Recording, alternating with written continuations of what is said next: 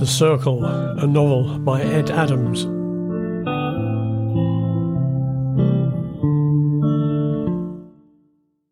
Route SI6. Jake recognized the route from Hoxton down towards the embankment and then along to Vauxhall Bridge, where they turned left. He assumed they were heading for the SI6 building on the south side of the Thames and, sure enough, they took another left and then down a slope into an underground area. Jake noticed that the route had been continuously moving, which implied he had received some priority treatment based on being part of a cavalcade of police cars. He thought this was a new record to cross this area of London. He looked across the back seat to the woman. "Okay, Ms. Miller." "Call me Amanda." "Okay, Ms. Amanda Miller, why are you so insistent on bringing me here?" "I think you and your friends have got caught up in something which has international dimensions. Not that you are in the USA, but that there are other forces at play."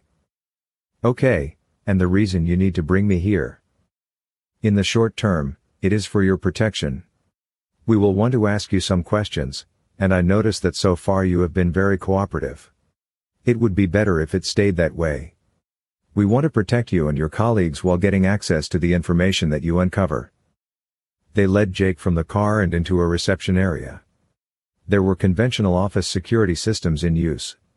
Glass barriers and swipe cards. There didn't seem to be anything robust about the entry security. He followed Ms. Miller through the barrier and into another room. "I must ask you to leave your phone, keys and other personal belongings here," said Miller. "The people over there will look after them for you and give you a small token that you can use to release them later." "And if I say no?" asked Jake.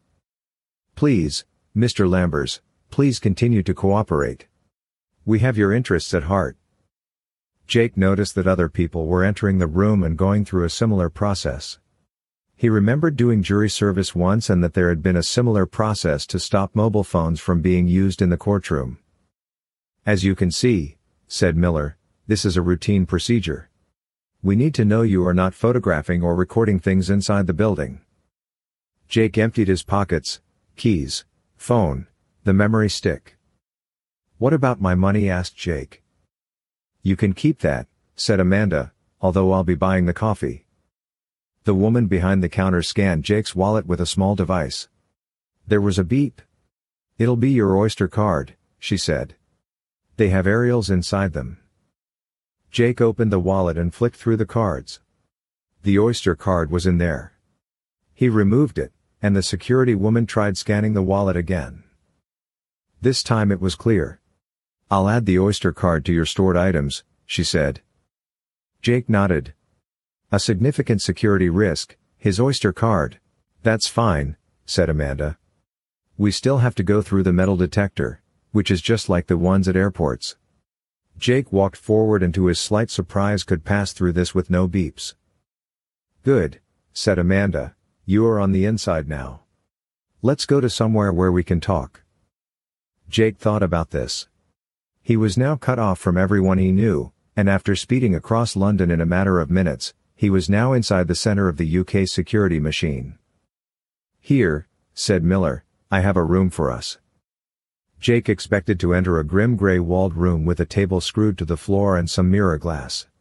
Instead, he was now in a small conference room. There was a coffee pot, some cookies, a picture of a field and an oval table surrounded with about a dozen chairs. At the front was a screen and a whiteboard, also on the wall was a sliding flip chart. "I'm sorry, I couldn't get a smaller room at short notice," said Amanda, "but I hope this will do.